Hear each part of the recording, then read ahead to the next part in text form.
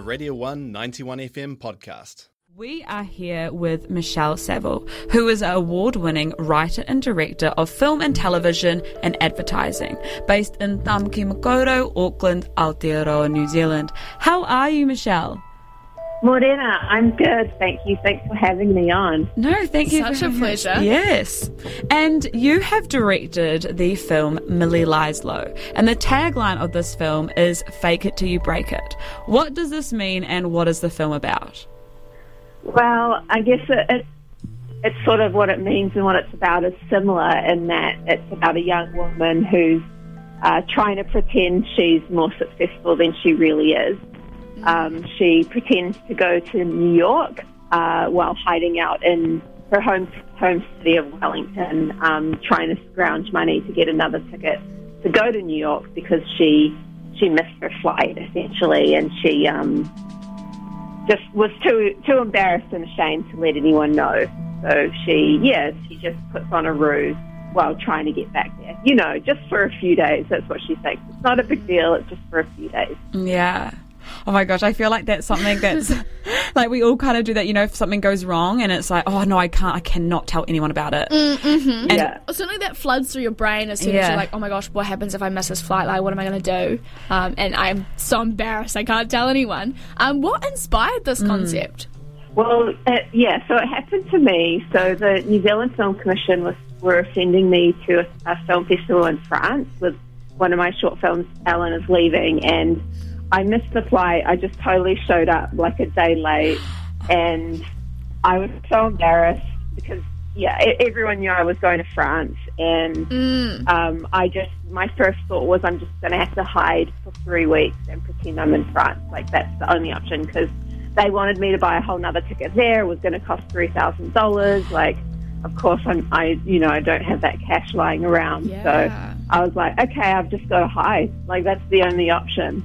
Yeah. And I didn't end up hiding, but that was the kernel of the film. I was like, well, what if someone actually did that?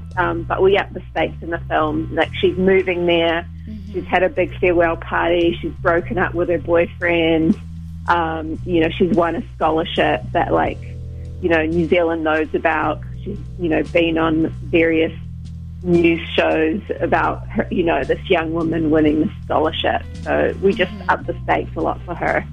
Yeah. Oh man, I can just feel this inset of fear if you're in that position of just. Oh. It's so very human and so very relatable. So I'm sure I can't wait to watch it. What have you enjoyed most about making this film?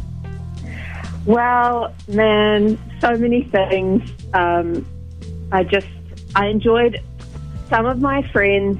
Have worked on my other short films, and particularly one of my best friends who I met at film school. She was studying something else, but she did the production design for my very first short film, which was, over 10 years ago, and we've worked together, and then she did production design on this, Heather Hayward, and that was just so special. So just working with her and working with other friends, and of course, getting to work with the amazing Anna Stotney, who stars as Millie Lies Low, an incredible performer. So, just working with people, like just your friends, every day. That's what's so fun. Lovely. That sounds so cool. And then from that, what would you say is the most challenging part of this creative journey? Because you wrote it and also directed it, so all different facets. Writing it was really challenging. I'm not like a natural writer. I don't think I am anyway. And it took years, and I ended up bringing on my friend Eli Kent to help me finish it, because I was starting to direct more and more, like getting into commercials, and I just didn't have the time, or the energy. So that was really difficult. And then filming, we started in March last year, and we were in day 3.5 of the shoot when we had to shut down because of COVID. So that was another challenge, and it took us about 6 months to get the film back up. We didn't even know if we were going to be able to get it back up. So it was sort of a very tense time. So, so many challenges on the way, but you do it because you love it, you know? Yeah. And I feel like, especially because this is an idea, I guess it blossomed from your own experience. It's kind of, you know, it means, you know, you're like, I'm invested so much into this because there's a personal element of, and I suppose that's with every creative project as well. Like, it's your baby, you want to see it flourish, and then to have all these obstacles thrown your way, including COVID, which you have absolutely no control over, must have been really, really hard. Yeah, it was, and you're right. It is like, you know, your personal baby, your little project that you have a go at for years and years, and it starts, you know, it can become a burden, and for a while it just wasn't fun anymore. So it's that challenge of trying to find the fun, or you know, your passion again, or for why you're doing this, and what you love about it, and keeping that alive can be really challenging, as all artists will know. Yeah. And especially, I guess, putting a written thing to a film production. Is there a landscape or a favourite place where you filmed that you felt like really showcased the story that you wanted to pursue? Like anything that, I don't know if I explained that well. Yeah.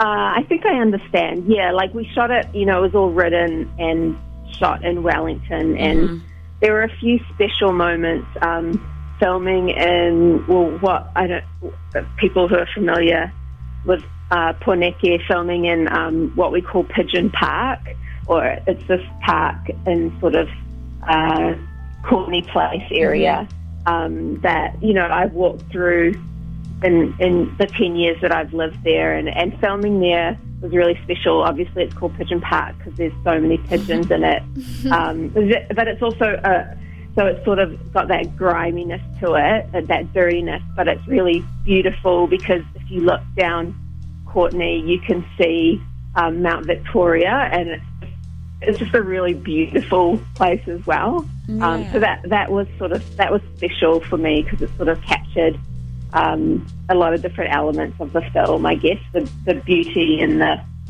grime, because it is quite a grimy film. It's unpolished. It's sort of a warts and all experience. Lovely. The film Millie Lies Low is screening this Friday, 19th of November, as part of the New Zealand Film Festival, International Film Festival. You've been a part of film festivals before. You actually won the Grand Jury Prize for Best Narrative Short Film at the San Francisco Film Festival. Congratulations. That's huge and massive and incredible accomplishment. What is your favourite thing about film festivals?